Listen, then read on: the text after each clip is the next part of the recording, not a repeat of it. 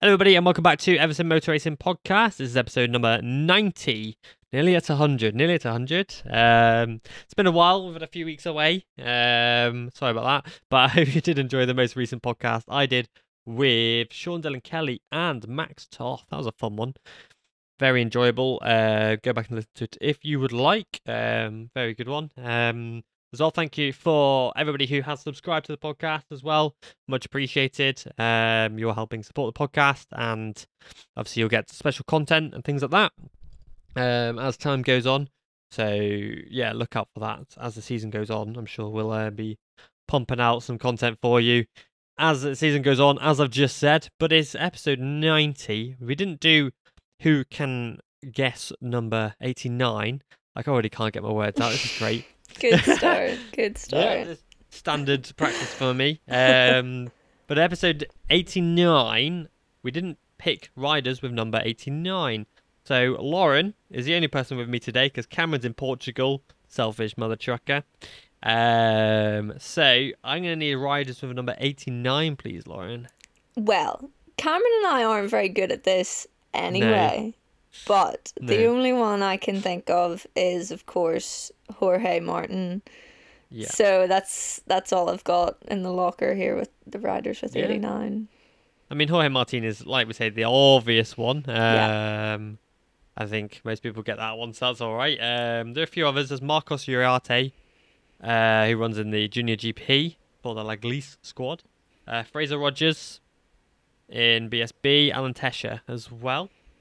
That's about it, really. So then what about riders with number 90? That's a tough one. There is one that I can think of who made like a...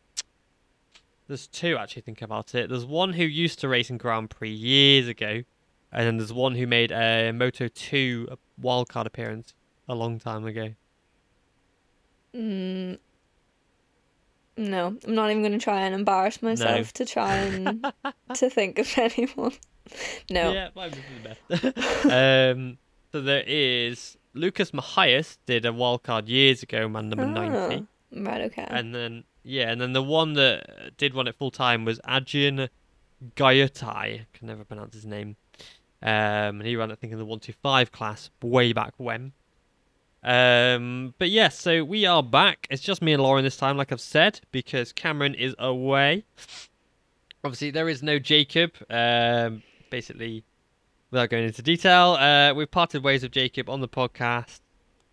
Wish him the best of luck with his new podcast.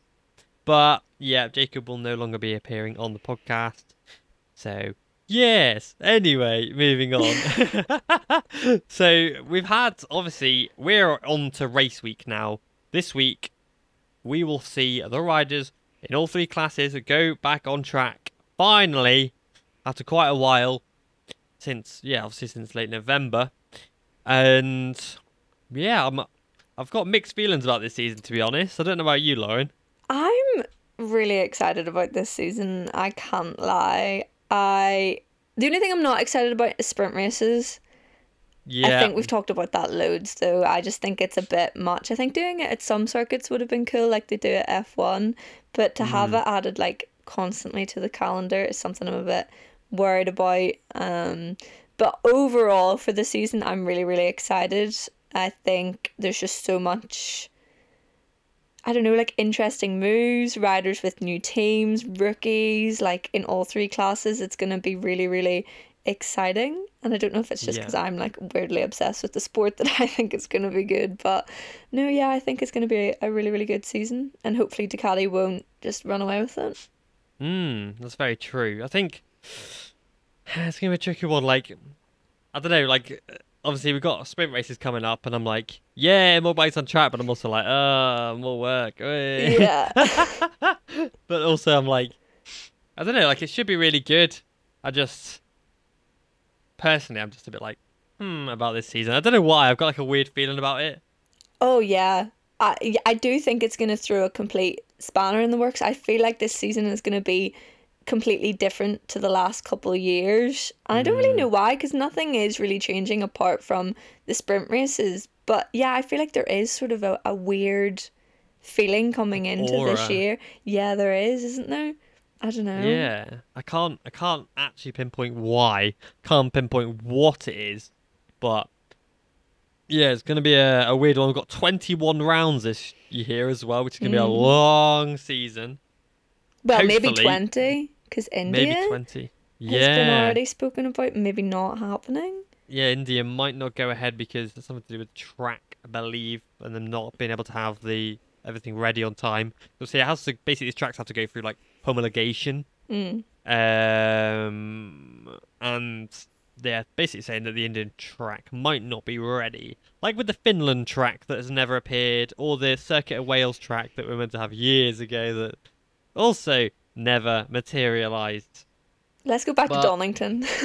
yeah, let's go back to Donington. Why not? Just add another Donington in there, another British Grand Prix. Why not? But yeah, so the Indian one might not go ahead.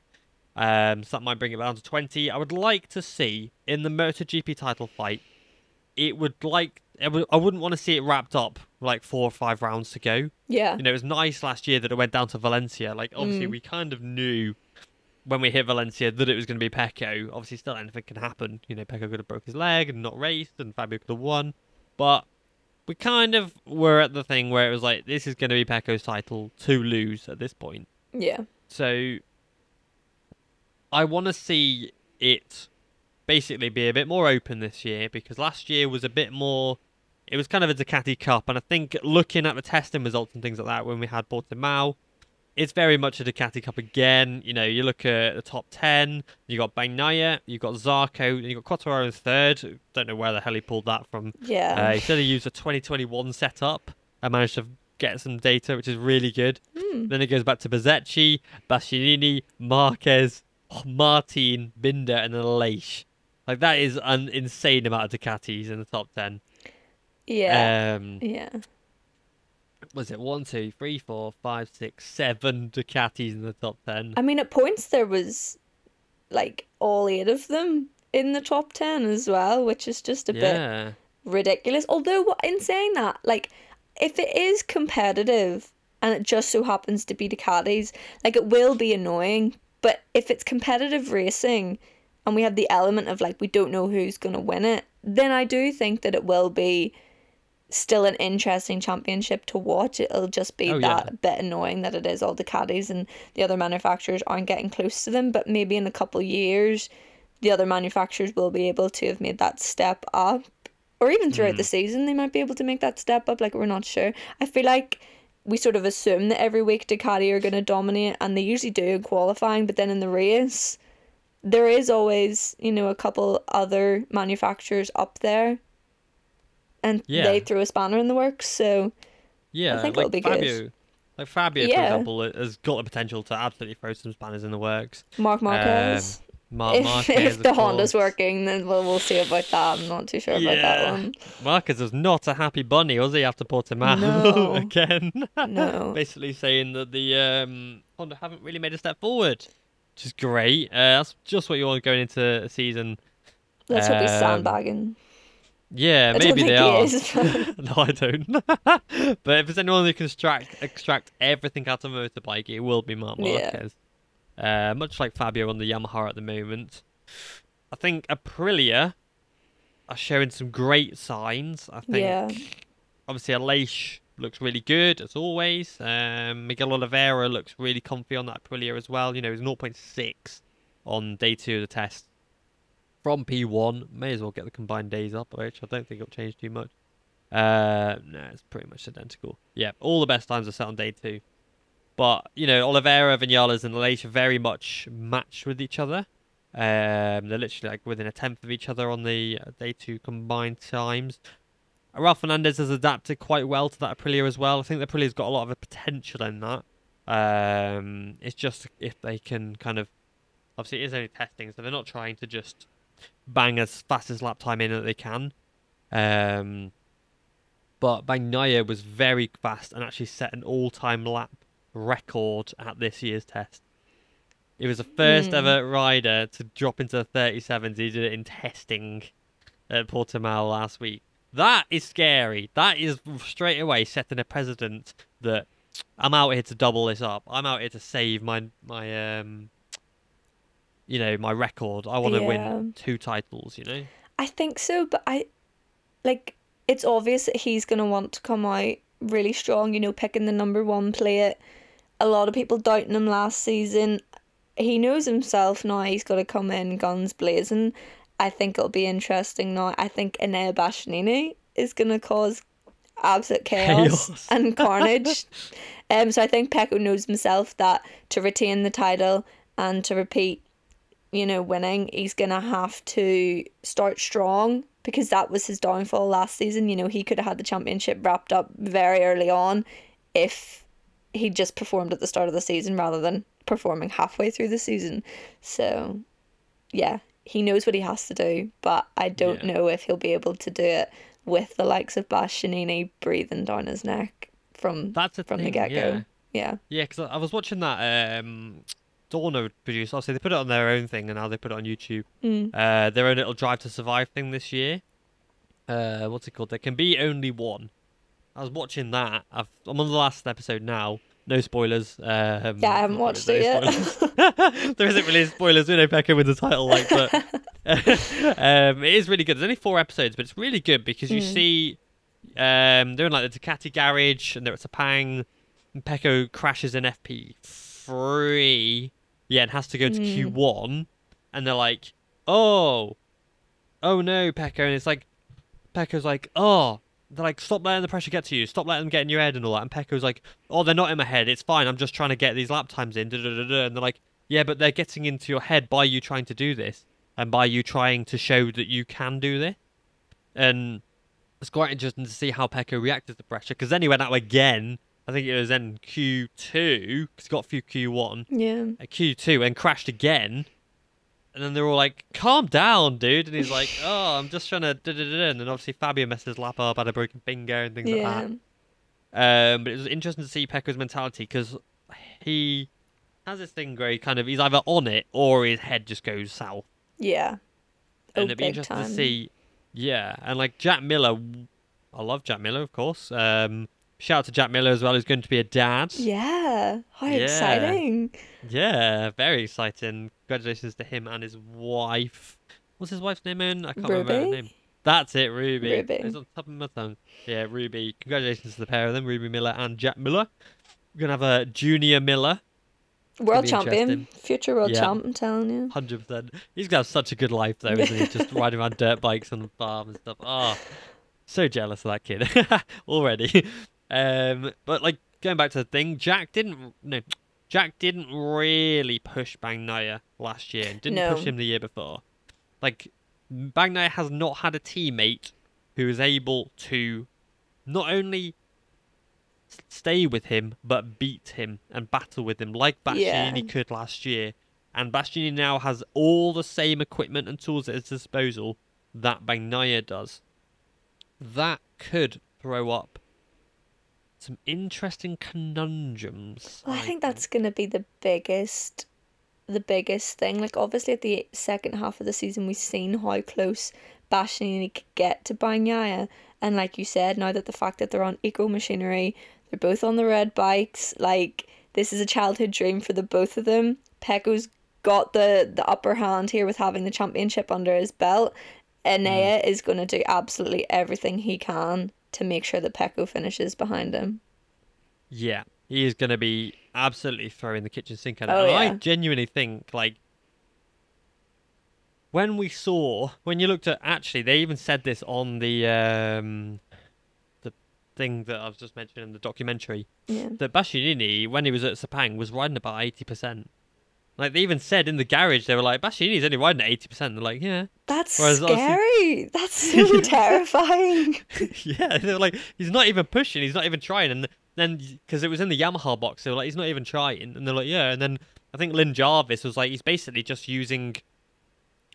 being his bodyguard, being Bagnaia's bodyguard, which made me laugh because I was like, oh, I did the same thing in 2015. That's hilarious. But, team orders? What? Yeah, what? No. But yeah, so that was interesting to see. Obviously, then Bastianini went for the overtake, and it was like clear case that it wasn't being a bodyguard. And then you saw, obviously, the three main Ducati men of Gigi Dall'Igna, Yeah. Tardozzi, and what's the last one? I see his face. Chibati. That's it, Chibati, going crazy and going like, what's he doing? What's going on? Da, da, da, da. But that's going to be interesting to see how it all plays out in the Ducati camp, because I think, of course, Bagnaia and Bastianini can both battle for the championship this year.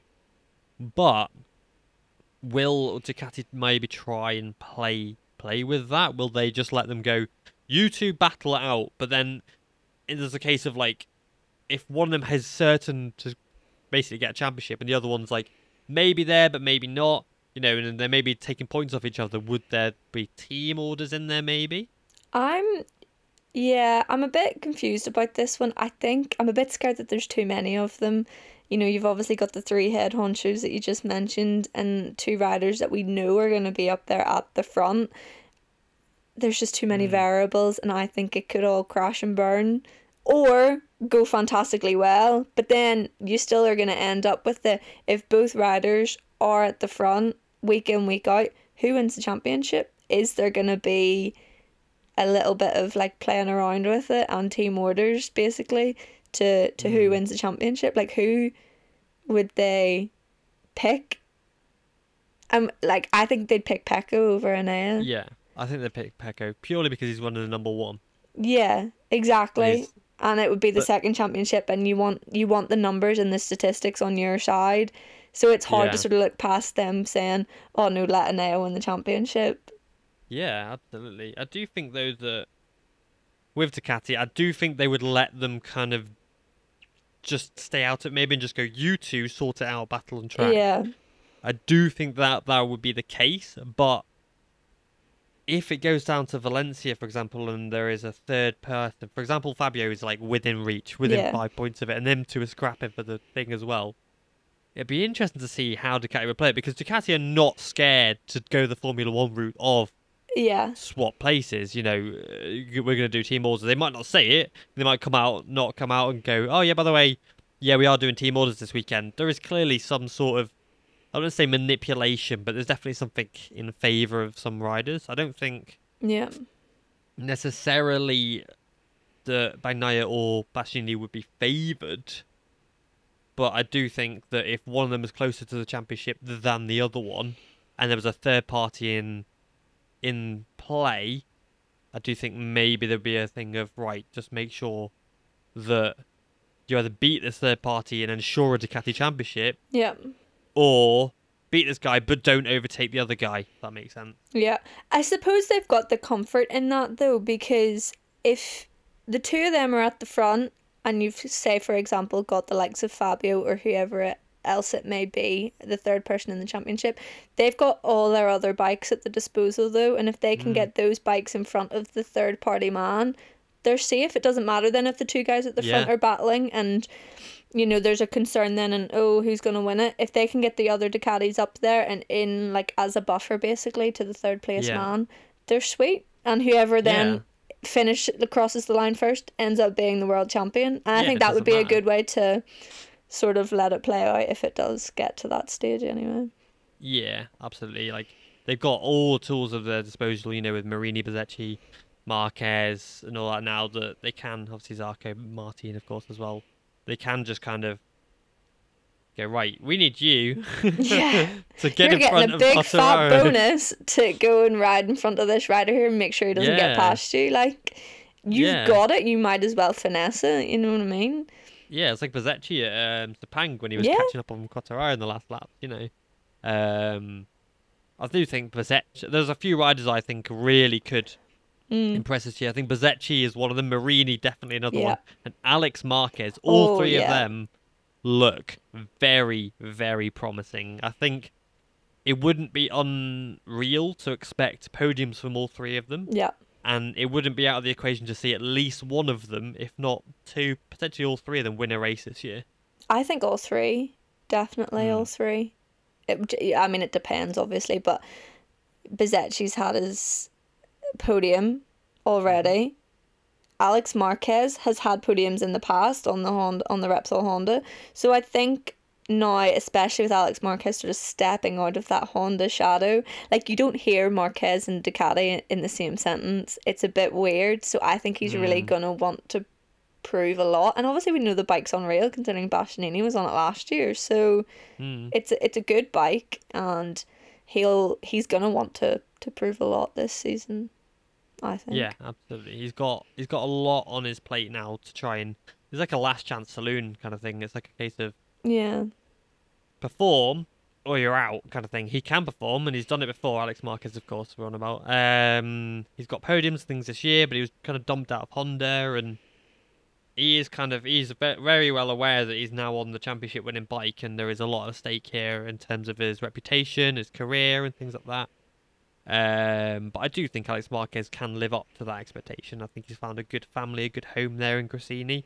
Mm. Um, I don't see, unless Salach and Alcoba can pull off an absolute madness this year, I can't see them trying to come for a seat for the next year or two anyway. See, So I think he's quite safe there. I wouldn't be worried about the Moto 2 riders that they have in Gresini. I'd be worried about outside parties. You're looking at the likes of Tony Arbolino and stuff like that. Yeah, Very fast, young Italian riders as well. You know, I'm sure they're going to want yeah. Italian riders on their Italian bikes. So I think he's to worry about maybe the outside talent in Moto 2. But yeah, I could see him having a solid couple of years here to be able to adapt and to pull off some good performances. So yeah, definitely 2 years. I think we could give Alex Marquez on the Gresini before there's any rash decisions made anyway. Yeah, especially with obviously Bastianini because he got third place overall last year on the bike, which is really, really, really impressive. Yeah. So I do think Alex Marquez is in a good position now to kind of come out of shell and basically show what he can do when he's got the right equipment under his belt and underneath him. Really looking forward to that. There's quite, like we said, with Marini and Bezzecchi as well. Marini obviously topped the test at Sepang. Very impressive. I do think Marini's obviously a slow burner. We've mentioned it before. Yeah. Last 2 years, he's kind of takes his time. You know, Moto 2, he took his time, and then eventually in 2020 was battling for the championship. His best result was improved to P4 this year. Or last year, sorry. So I do think there is definitely podiums in there for him. It's just a case of him being consistent with it as well. And same with other riders like Johan Zarco. I'd be This is interested to see what he can interesting. do. Yeah, like how long are Ducati gonna keep him there? Is he there literally just to be like a test mule basically for them? Because he goes out, performs really well at the first half of the season, then we see it year in, year out. Then the second half of the season comes, and he's the one doing all the tests, like getting all the different parts in, testing all the new aero and stuff like that. Like, I don't know, it's just really strange that you're like, I don't know, the Pramac bike obviously then is the step up to the full factory team. Are they not going to Mm. want to get like up and coming riders in, or are they like specifically using the VR46 and the Gresini bike now as their like talent pool to move up? It's like they've moved in a really weird direction, I think, with this. Yeah, because Pramac was always kind of the B team. They still are. They've got Yeah, obviously the current machinery, whereas VR46 and Gresini don't. But I think yeah, Zarco's kind of like a rolling test mule, if that makes sense. Like Piro's kind of like one guy situated at some points and will come out for some rounds and do it, whereas Zarco's kind of the guy that will test things throughout the entire season. Has got yeah, that consistency of doing it over a full season and knowing the bike. Um, he's always very good in the opening half of the season, and then the other half, second half of the season, he kind of falls back a bit. But it'll be interesting to see. I think hopefully he can get his first win. There's 42 chances this year of him doing it. I think he can probably get a sprint race win if he doesn't get anything. mm. Um, but yeah, I'm not sure. Like, I would love to see him get that first victory, but I'd love to see him get a proper victory and not a sprint race victory. Yeah. I mean, I would take anything just to see a backflip from him again. Because I was Yeah, watching, they were doing their like little like rider introductions thing on MotoGP Instagram the other day, and he was like, "Oh, I saw my that. winning celebration is a backflip," and I was like, "Oh God, yeah, do you remember that?" Like, it's been Yeah. so long since we've seen it. So yeah, I think if he could win a race on Sunday, and we get a proper celebration, I don't know, I feel like it could like reignite a fire inside him. Like, I just feel like he's completely lost in the championship. And Mm. like, he's such a talented rider. I really think he had the potential to be winning championships, and it sort of just got lost in the Pramac team. Yeah, it's a strange one. Like his career has been very odd, from winning two Moto2 Yeah. championships to Tech 3, and he was like good there, and then he kind of just, I don't know. He went to KTM and it all went a bit shit. Did the Honda for a little bit, and then he kind of found himself again at Ducati. I think he's got a good home there at Ducati. He's Yeah. kind of very happy there. It's just a case of what they're going to do, because there's a lot of talent in Moto2 that's looking to come up in the next years. You know, Aaron Canet, obviously. You've got Chelsea Vietti, Tony Arbolino, the big one, Pedro Acosta, who's going to Yeah. obviously be trying everything he can to make sure he doesn't sit on a KTM in MotoGP. Yeah. You know, so it's just a case of like, because yeah, I don't know. You at the end of the day, you don't want this talent to go to waste for Pedro Acosta, and you see it all the time. You see these absolute stars of riders, incredible riders, come up and then they don't get the bike, sorry, that's great for them, and then they fall back. You know, like, I don't want to talk too much about cars, but you look at Formula One, you got a guy called Oscar Piastri, who went in and won F3 in Yeah. his first attempt, you know, as a rookie, then went into F2 the next year and won that as a rookie as well. Couldn't get a seat on the F1 grid, gets one now in a McLaren, and they're absolute crap, and he can't, you know, show his talent, you know, and Yeah. so you kind of want the best for a rider like Pedro Costa to then be able to get on the machinery where he can flourish and show his talent. And unfortunately, at the moment, or fortunately for him, that seems to be Ducati, and thankfully there are 8 of them on the grid. Maybe 6 if VR46 do revert to Yamaha, Which which is, bloody fingers crossed. I hope so. I do think you? they need that. Well, maybe not for VR46, but for Yamaha as a whole. I think it'd be a really good Mm, move, just with the whole everyone complaining about, the big loss that we've Ducati had Cup and all with that. Valentino not being in the class anymore. To have a Mm, VR46 branded Yamaha, I think would bring a lot of people back sort of into it mm. and watching it, and I think it would be good for the academy. And yeah, I see it as a good thing if they Yeah, did do kind of. it. If they did do it, yeah. The academy's changed a lot in recent years. It's Yeah. very strange how it's kind of gone. It's gone from being like where they're trying to nurture talent, but now they've got the talent there. You know, like the Marini Bazecchi, obviously Morbidelli there as well. There is another one on the grid. I can't remember who. Pecco. That's it, Pecco, of course. The obvious one. They've kind of stepped back. They've withdrawn their Moto 3 squad. They've withdrawn their Moto 2 squad now, with that obviously now being Fantic. Yeah.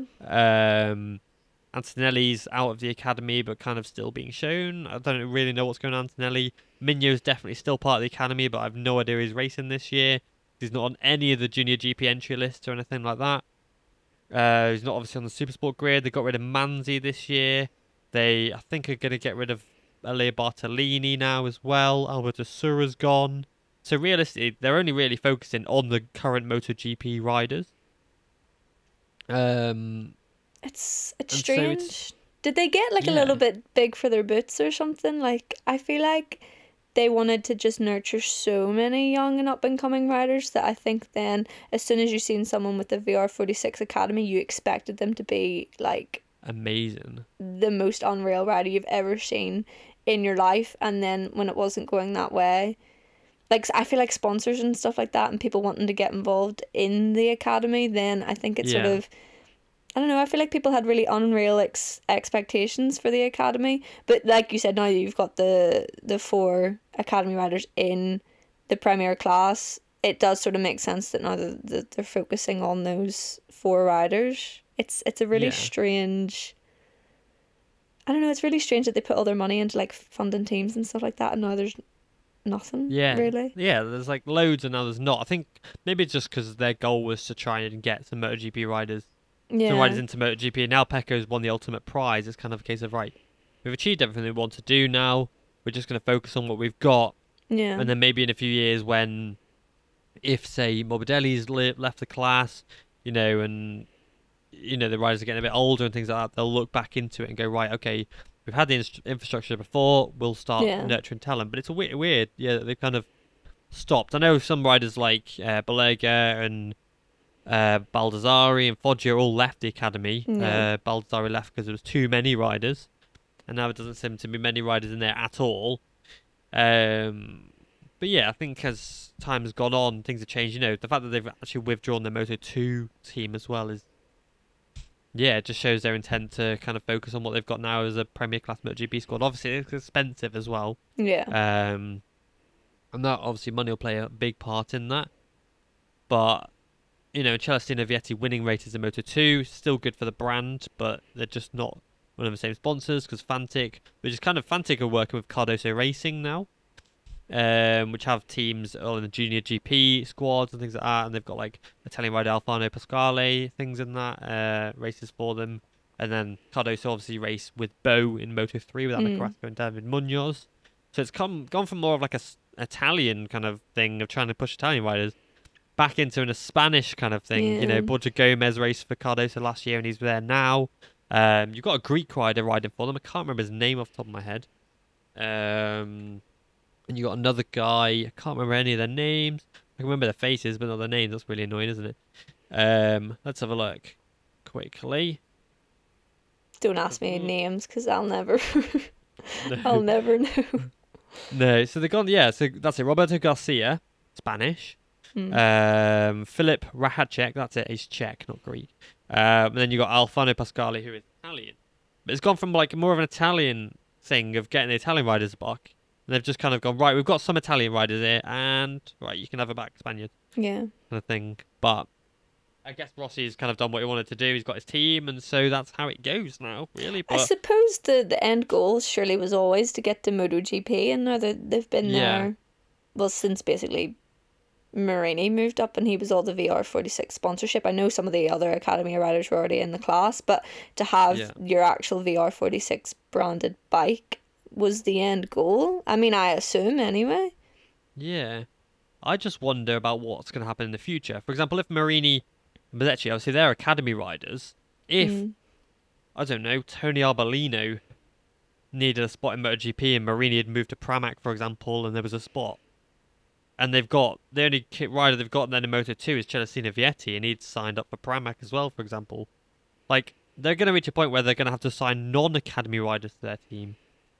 Yeah. Yeah, because all these younger riders in lower classes have sort of not disappeared, but the talent pool, like we said, in the academy is a lot smaller now. So yeah, you do sort of wonder, are they going to be looking elsewhere? Because yeah, the likes of Marini and Bezzecchi are going to want to take a step up onto current bikes rather than running around on a satellite team the whole time. And I know Pramac technically is a satellite team, but you're on the exact same Ducati as the factory team, so that's automatically a step up. So yeah, it'll be interesting to see if they do look outside their talent pool. I don't see it though, which is it's just weird. Maybe they'll bring it back up maybe in a few years and try, because you're not going to put Andrea Migno on. No.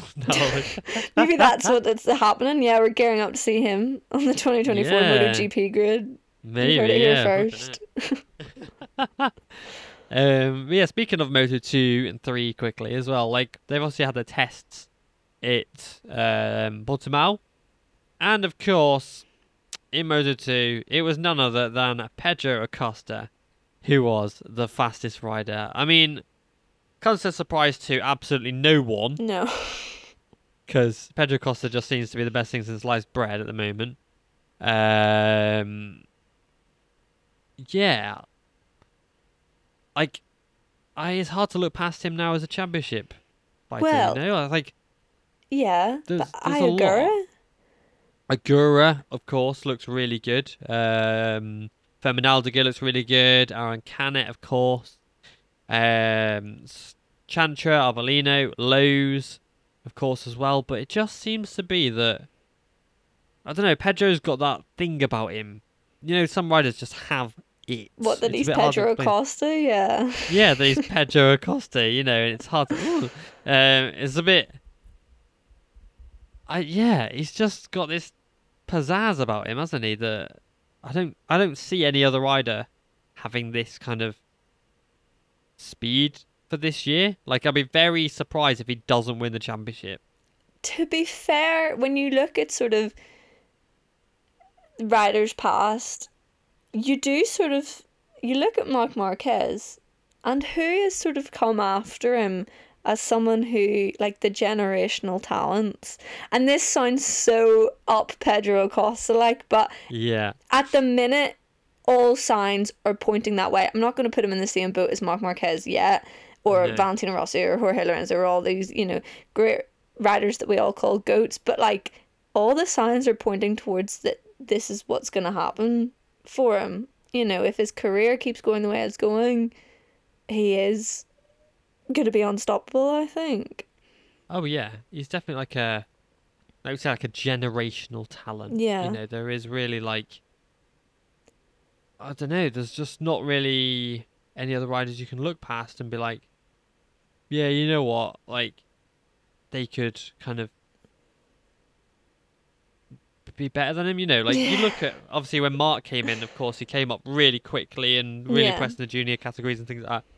Fabio Quartararo obviously really impressed in the Chev when it was the Chev, but then kind of failed to impress in Moto 2 until he won the race. Obviously struggled in Moto 3 and has come up and he is a superb rider. Whoever talent spotted him, I hope he's lying in a nice sunny villa somewhere. Like, That's Mazzali, isn't it? yeah, like, I swear to God, like, to be able to pick someone out like that Yeah. is absolutely incredible, because he came into MotoGP and half the people were going, Like, what? what the hell are you doing here? yeah. And I think there are a few riders like that too, that I think in Moto 2 at the minute, they're sort of just thereabouts, slightly further back the field, that you wouldn't even think, that are sitting there, that are exactly the same, like in the same position as Fabio Quartararo was a couple of years ago, that are just waiting for spots to free up. Yeah, like there are some Moto2 riders I think that could hop on a MotoGP bike and do incredibly well. Like Manuel Gonzalez would definitely be one for me. Yeah. But yeah, you don't like, because Fabio is superb. Of course, he's a MotoGP world champion, and what he was able to do last year is amazing. And obviously even Pecco has said, Fabio is probably the most talented rider on the grid right now. Is he a generational talent though? I would say no. No, but it's different. I suppose when you look at generational talents, like, you do automatically go, well, in my mind anyway, I go Valentino Rossi, Marc Marquez, and now I'm looking towards Pedro Acosta. We're waiting to see on that one. Time will tell, yeah. Yeah, but then you're looking at talented riders. Casey Stoner, Danny Pedrosa, Jorge Lorenzo, like freaks of nature. But they're like, that's just not the same thing. If that makes any sense whatsoever. Like, I don't know, these people are talented and, like, like you said, freaks of nature, aliens, but it's different than being that one generational talent. And that's the thing, is that the freaks of nature can never beat the generational talents, I don't think. No. Yeah, like, if you had, like, I don't want to go on ifs and buts, because, like, if my grandma had a wheelchair, it'd be a bike and not malarkey, but as Gino D'Acampo eloquently said on TV once, if you even get that reference. But, like we say about generation talents, like, if Marquez had raced 2020, 2021, 2022, and the Honda was up to scratch, I would think, personally, from my own opinion, we'd be sitting on at least a 10-time champion, if not an 11. Obviously, that would be... I think he would have said 10 and then, all right, I'm out of here. Do you? Like, it just beat Ross's record and go? Unless it was... he was able to beat Agostini's record. Because, I think, like, any rider's going to want to beat Rossi's, because then that puts them up there. But then if you're looking at the actual record books, you're going to have to go the extra mile. 15. I think if Marquez was on an 11 now, coming into the season with 12, and he's only 30 years old, I reckon he could easily have stared down the barrel of 15 titles. Do you end up like Rossi, though? What, where you kind of... wishing for that 10th championship, where you're just... the point where you can't do it. It then sort of goes the wrong way for you. Like Lewis Hamilton at the moment, wishing for that 8th. Yeah. Yeah. Like, everything, he's been geared up to beat Schumacher for years now, and it's not happening. And I don't... Like, you're looking at it now, you're going, it's not going to happen. Like, with Mark now, I don't know. Even getting to 10, I still don't see it now. Yeah, because Mark was geared up to beat Rossi. Yeah. Mark was geared up to, beat Rossi's records, and he got to 8 and it all kind of fell apart for him, obviously through his own doing. We may add. It wasn't like like an alien came down and fucked up for him. Yeah. Mark unfortunately was the victim of his own actions. It was bound to happen though. Like, it was, yeah. He no was like, one could crash the amount that he crashes and walk away unscathed. yeah, not that many times. No. Not with the velocity and strength of the accidents that he had, Yeah, it's just interesting. Like, and then you look, obviously, because we are doing a Portimao preseason thing.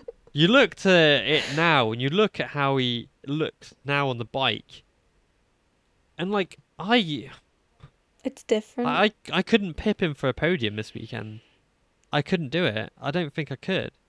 No, Because well, as much as he's talented and as much as he's got it there, he's like, because I remember, again, going back to this documentary because it was really good, Marquez, when he came back, he said on documentary that it was like he had changed manufacturers. It was yeah. like he had jumped onto a different brand's bike.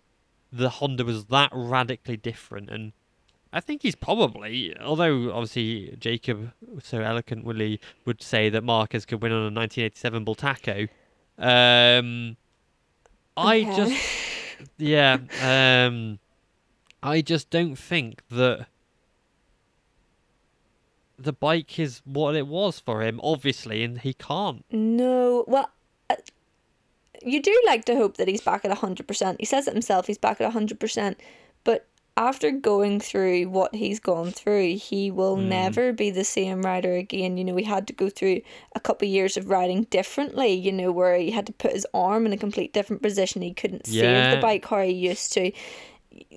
All those surgeries, like, okay, yeah, he might be at 100% and he might be in the same mindset that he was in 2019, for example, but he will never be the same, and it is hard to sort of see how he would be able to reproduce performances like how he used to after everything that he's been through. Yeah, and you wonder. You look at the championship this year, and obviously, because we want to see Marquez in the battle, obviously, we want to see Marquez I think he will be in the battle. Yeah, you want to see him go toe-to-toe against Bagnaia, against... Because it is, like, I made a post the other day, I actually did not read the comments, because I knew, oh my god, they would be... Oh, I saw that it was like over 60 on Facebook, and I was like, I am not reading those. But I made a post, and it was just Fabio chasing Marquez, and I was like, it's the old generation versus the new, or old generation and the new, because Marquez, unfortunately, which sounds horrific to say, is one of the oldest riders on the grid now, and is part of the old generation. Yeah, he is part of that generation that did race against the prime, well, maybe not prime Rossi, but against the prime Lorenzo, against the Danny Pedrosa, who was in his best years of his career, the twilight of his career. And you want to see what Marquez can do against these young guns at his full peak potential. Yeah.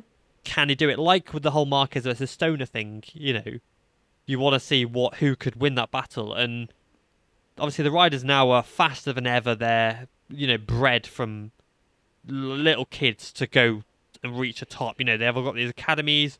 Pecco and Cottararo both came through the Estrella Galicia academies. The Monlau schools, Marquez himself came through it. Alex Marquez came through it. Alex Rins came through it. And Marquez as well obviously came through Monlau. But it was a different time then, and the bikes weren't as good then, and bikes weren't as... Fabio Cottararo, if you compare Cottararo Moto 3 and Moto 2 to Marquez in Moto 2 and Moto 3, Marquez, when he was in Moto 5, had the best bike by a country mile. In Moto 2, he had, as Anthony West would say, this is a little quote from him, Marquez had an illegal ECU, according to Anthony West, and illegal parts, and so Marquez had a bit of an advantage there, whereas Fabio rode the Estrella Galicia Moto 3 and the Leopard, which was identical, the same bike to everyone else on that grid. And then in Moto 2, you had the Calex, and it's identical to the rest of the grid because they're all on bloody Calexes as well. And Fabio then had to work to extract that extra 10% that no one else could, whereas Marquez never did, which is why you see, because obviously he had some advantage, that's not discounting his talent, but then it makes you wonder if Marquez now could go toe-to-toe against Fabio, who also can ride around the issues of a struggling motorbike and extract the potential. And it does make you wonder, and I would like to see how those two can fight, if they can fight against each other this year, you know? Yeah, I think they will be. And I've said it before, it's an interesting one that when you actually look at the 2023 grid, Fabio Quartararo is the only one who's gone toe to toe with Marc Marquez. Yeah, Prime as a Marc rookie, yeah. Marquez and as rookie Fabio Quartararo. Like, Fabio wasn't in his prime. I still don't think he is in terms of his career, but like the fact that how he raced in 2021 to win that championship was very different to how he was racing against Marc Marquez in 2019. That's a very, very exciting prospect. I sort of wish we could just take Ducatis out of it though, Yeah. and sort of just see go what would to the guys happen. and see what happens. Because Yeah. this is the racing that I want to see, and it's kind of annoying that there's just really good bikes on the grid the that guys. Yeah. are going to ruin it. But I Yeah. really do think that Fabio and Marquez will be fighting a lot this year, but in a really good way. So I see it as that Ducati could have issues, and you're gonna have Fabio Quartararo and Marc Marquez and a few others, Aprilia, who are gonna sweep up the pieces basically and be there to sort of win when it all goes Yeah. wrong. If it all goes wrong for If Ducati. it goes wrong, yeah. Yeah. Because, like, with Pecco, like, he's obviously proven to ride around issues as well. He won races on the Mahindra Moto 3. Mhm. You know, and it's going to be interesting to see, because Pecco is, I would say now, the complete article. He's built for that bike. He is perfect Yeah. for that bike. That Ducati is perfect for him. That's why he could go out and set a new lap record in blooming Portimao test instead of 37 lap time, you know. And having a rider who is that perfect, like when Stoner was on, you know, the Ducati, and he could kind of handbrake turn it everywhere, and on the Honda, you know, Stoner and that package was just unbeatable. It was really untouchable. And I think Bagnaia is pretty much untouchable, I think, going into the season. And so to see maybe Marquez, who is obviously regarded as one of the greatest riders to ever walk this planet, you know, if you go into the GOAT, if you're going to talk about GOATs, you know, yes, obviously we always go to Rossi, we always go to Hailwood and Agostini, but if you wanted to go fourth, Marquez is very much Oh got his yeah, hat in he's that there. ring. Yeah. People have to Um, realize that now. I feel like I've been humbled in my opinion. I never was a fan of Marquez growing up, but like you sort of have to go, oh God, yeah, like he is up there. He like He what is, he yeah. did was incredible. I think with Pecco though, like yeah, he's the perfect package and like setting all these lap times and all coming into the season. But it's all well and good being the fastest rider on track, but like if he gets caught up in these battles, which could happen, I don't see him coming out on top. I really hope the racing is close this year.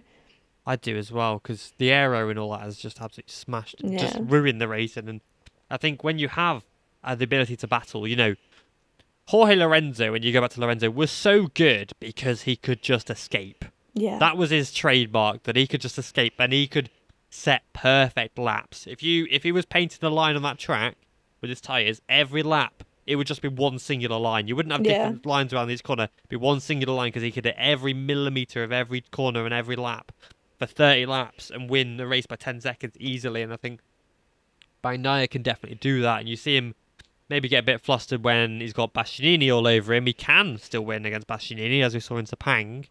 And he can also win against Marc Marquez, as we saw in Aragon a few years ago. And Bagnaia can battle. But it's a case of not letting him get away, because if he gets away and makes a break for it, he's gone. Yeah. So that'll be interesting to see if they can kind of do that. And then you look back, if we go back to an early point about Ducati, maybe the Ducati riders will be told, if you can't attack Bagnaia, you know, if you can't get him in the opening bit, let him disappear, because he'll win the race. And you're a You know, roadblock then? That's the yeah. thing. Yeah. And you don't want that to happen, of course. We don't want any... We're not inferring that Ducati would do that. It's just obviously a potential. You know, these things can happen. But yeah, it's just very interesting, I think, How did we go back onto that after we started on Moto 2 talking about Pedro I don't even Acosta? know. I don't know, because we were talking about generational talents, and I think yeah.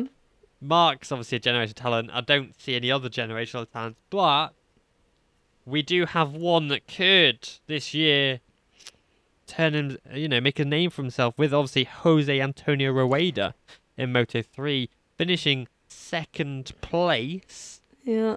in the Moto3 test. There was some tricky weather conditions and things like that. You have to take that into account, but he is the first rider in history to win the Red Bull Rookies and the Junior GP Championships in the same season. No other rider has done that before. Riders have come very close to it, but no rider has been able to do that.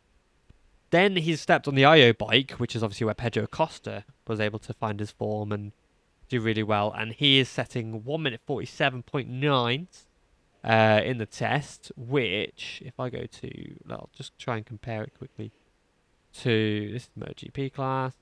Why is MotoGP's website not showing Moto 2 and 3 results anymore? I was gonna go back and have a look and see. Oh, right, there we go, Moto 3. Nice, thank you there. Let's go back to Portimao and just check the Q2 times and compare it. There you go. All-time lap record is a 47.2. Rueda was second in the test with a 47.9. Oh, no, wait. He did a 47.2 in session 2. No way. The lap record is, and he was second in that session. The lap record in Moto3 is 1:47.274. Sergio Garcia set in 2021. In the test, an unofficial lap time was 1:47.262, which is faster than the lap record.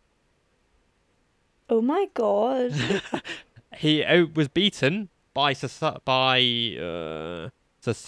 Ricardo Rossi by 0.05. But the fact that Rueda in his first test has gone faster than the lap record. Wow. See, this is the thing. Now, Pedro Acosta is sitting at the top of the could he be the next generational talent? Then you've got Izan Guevara, who is sitting underneath him, and now you've got Rueda. Like, it's really hard. I would not want to be in their position moving up through the classes now, because they're all going to get to MotoGP within a few years of each other. And I think that, like, when you look now at the young talent up and coming, like, we haven't even hit the peak in most of people's careers in MotoGP at the minute. But when you look at what's coming up in the next 5 to 6 years, I'd be scared. Like, I'd be terrified. Really scared. Yeah. Well, like, I called it the Spanish Armada a few years ago. There was a group of riders, I'll name them in a second, who they're all part of the same group. They all race in the Red Bull Rookies together, and they're all basically Spanish, of course. They've all come through, like, the Cuna de Campeones and the Is this not like Rins and Vinales and all? It's like that. Yeah, it's basically a second coming of the Spanish Armada. Right, okay. So you've got Rueda in there, you've got Munoz in there, you've got Holgado in there, Diego Moreira, yeah, he's Brazilian, but he's part of that squad. David Alonso is another one. Ferro's Italian, but he is superb. Ivan Otola, we'll go back to the only Spaniard ones quickly. Ivan Otola, David Salvador is also another one. Yeah. And then you've got, obviously, Izan Guevara, who very much just made his way and managed to, like, surpass all these other guys, and obviously he's already Moto2. Pedro Costa was part of the thing. Javier Artigas was, but he's not performing as we kind of hoped he would. Fermin Aldeguer is part of that Spanish Armada. Sergio Garcia as well. Budge Gomez could be another one who's like, there's an influx of these like 10 Spanish riders who I've personally said, I wrote an article on it last year, can go all the way to MotoGP very quickly. Yeah, but this is what I was thinking though, because if you look slightly more than 10 years ago, you had Maverick Vinales, Alex Rins, Marquez's, all that coming up through, and it's like, the second coming, basically. It's happening again, and it happened sort of just over 10 years ago now, and it's really scary. And I'd be really, like, if I was a rider, I'd be terrified. Yeah, that's it. And it's no wonder, obviously, that Spanish riders obviously dominate it because of the infrastructure they've got, and it's why riders like Scott Ogden and things like that had to go to Spain.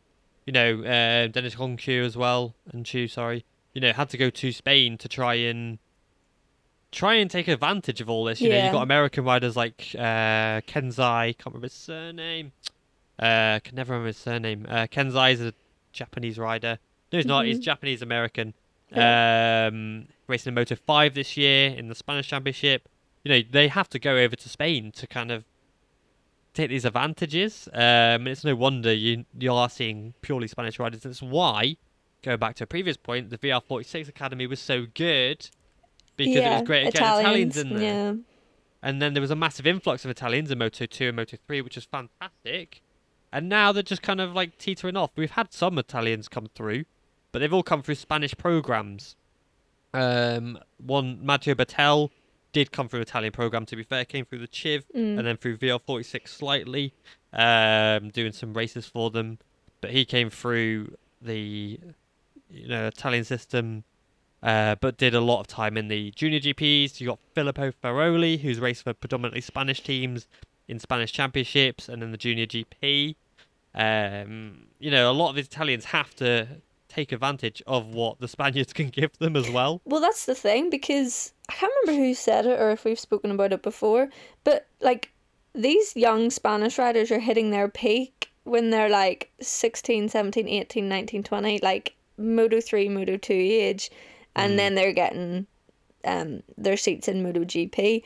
But when you look at even like the British riders, Jake Dixon, for example, what age is he now? 26? And like he's getting into his prime now because he was behind everyone else and he's had to learn everything, and now he's sort of up there and could be battling for the championship this year. Sam Lowe's took a very long time to sort of get into the swing of things. I think it's great now that we have Scott Ogden and Josh Watley in this Moto 3 championship, giving them a slight head start, but they've had to be in Spain for years before that, competing in these sort of younger championships to even get them on a Moto 3 seat. So yeah, the Spanish sort of take over, but there is flourishes now of maybe programs, or now you've got like the Vision Track team and stuff like that that will hopefully help promote British riders, American racing team and Moto 2. Like hopefully it will eventually become a stage where it is even to some extent. I don't know.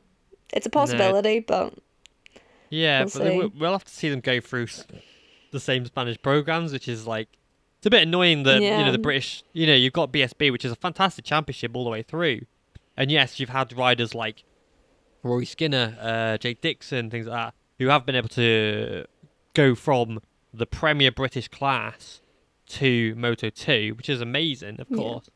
But you don't see riders like in the Supersport class or they don't have a Moto 3 series anymore. They've just got they've got the Road to Moto GP, which is, they've got them all in the British Talent Cup. And the stepping stone from the British Talent Cup isn't into Moto 3. Yeah. It's into the European Talent Cup, riding the same bike just in Europe. You got the champion Johnny Garnis last year, who is now going to continue in the British Talent Cup because of the age limit, and also race in the European Talent Cup in Spain, against the Spanish riders again, and things like that. And it's great for Spanish riders.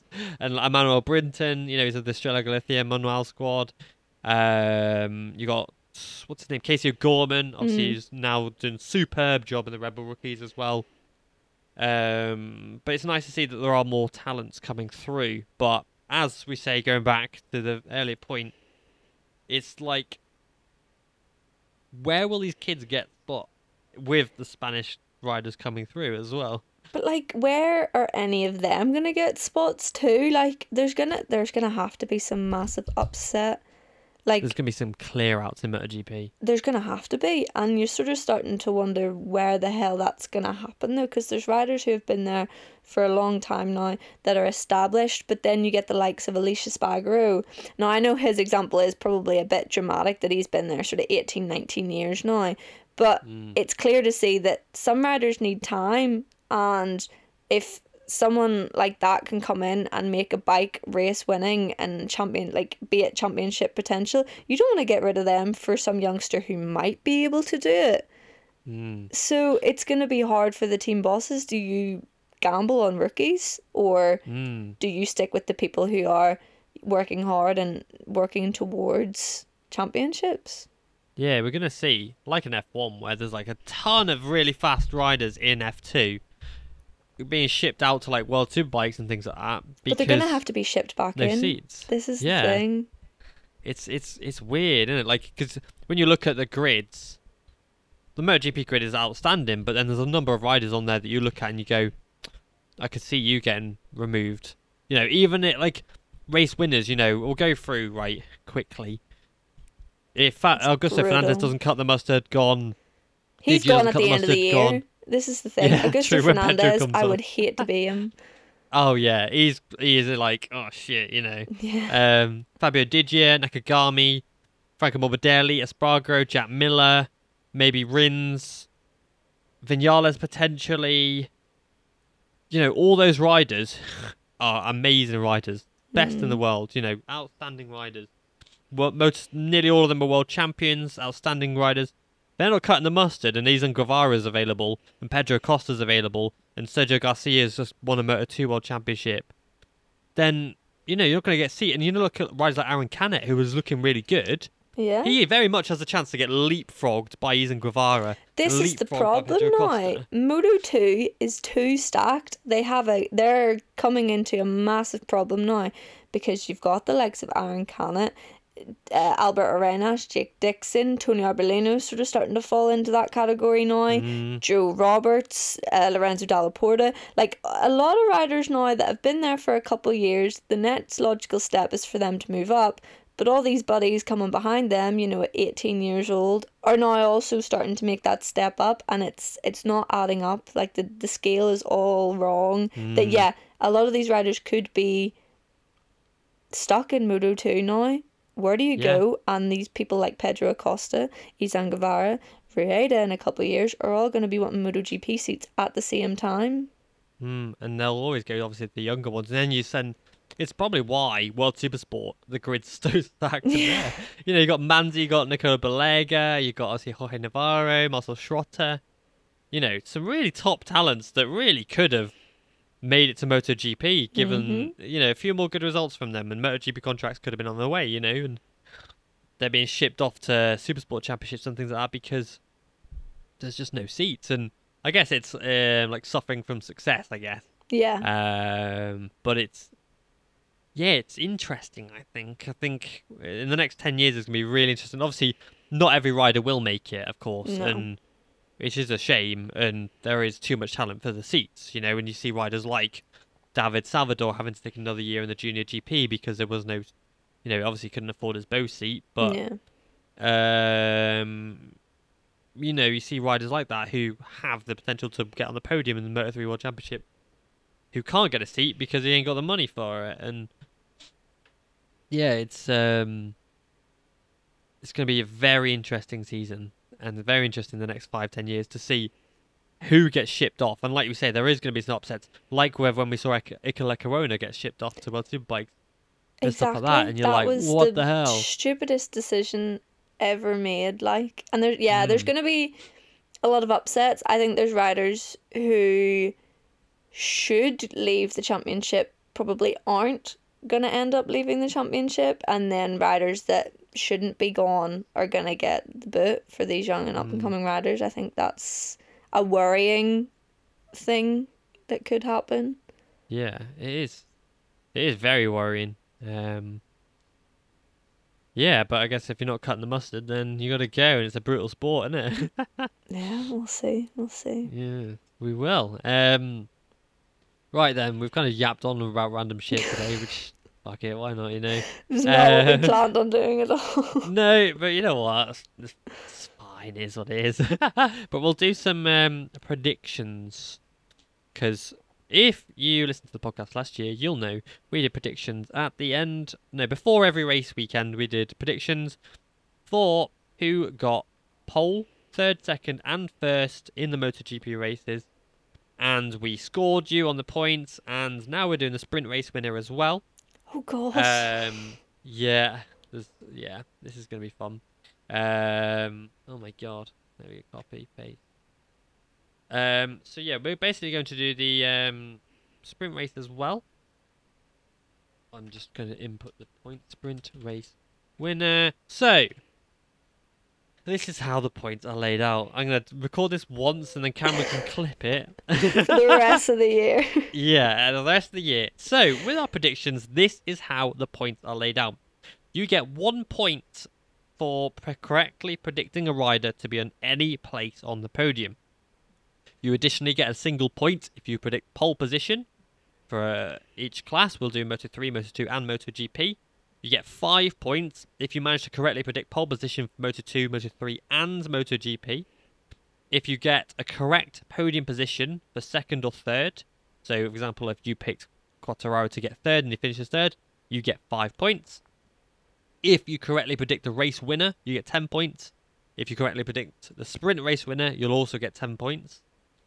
If you get the podium, all 3 riders on the podium correct, but they're out of position, you get 15 points.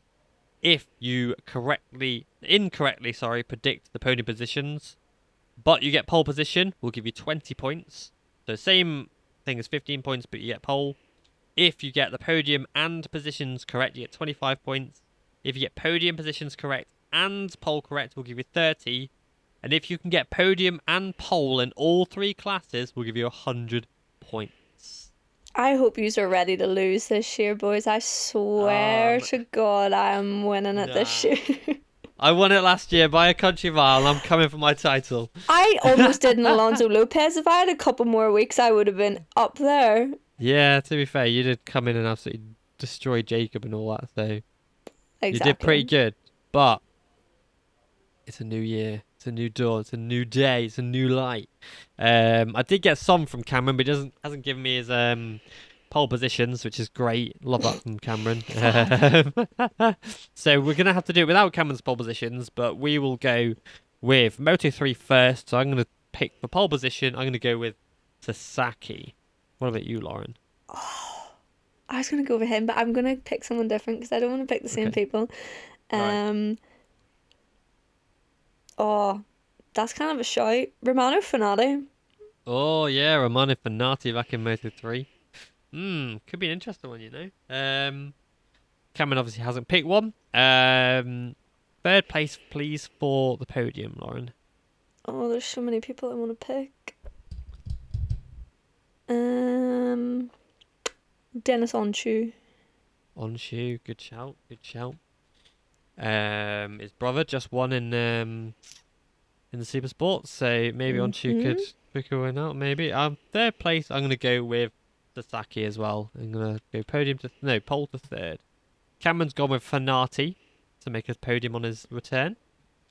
Second place, I have gone for Onshu. Cameron's gone Sasaki, and you have gone with...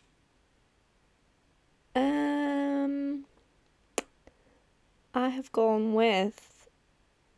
I should have thought about this before. I have gone with Rueda. Nice. Okay, Rueda. Good shout, good shout. I think he'll start strong. Do well. Okay. Well, me and Cameron have gone for Rueda to win. So. Oh, no! I can't believe you've done that. Okay.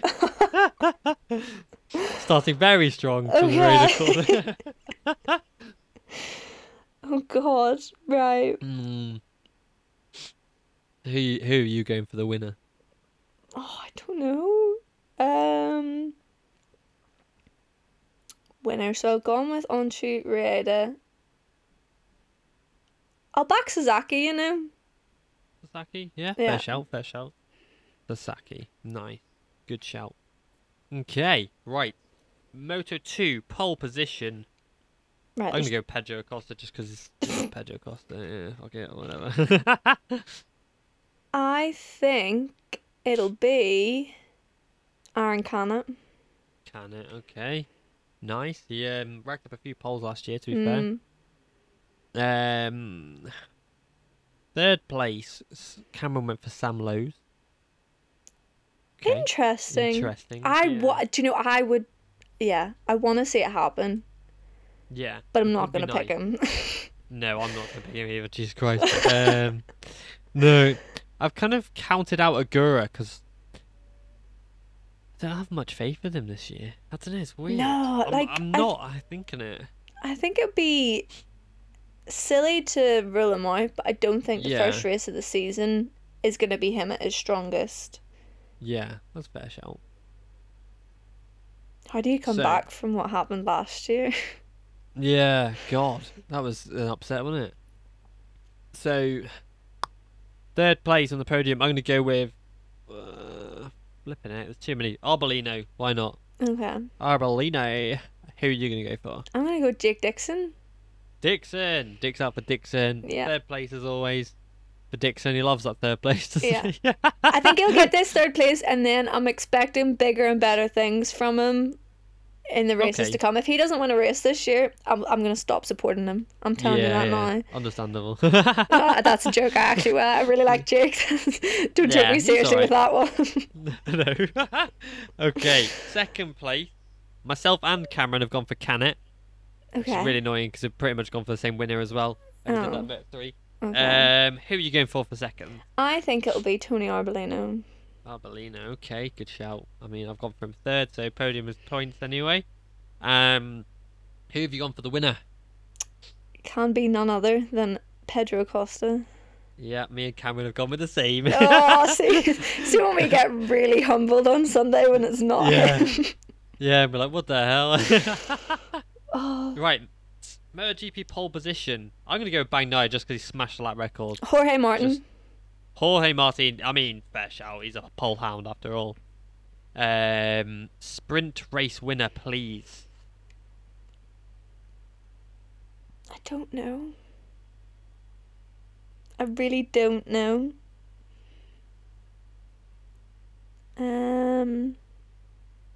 I think it'll be someone stupid.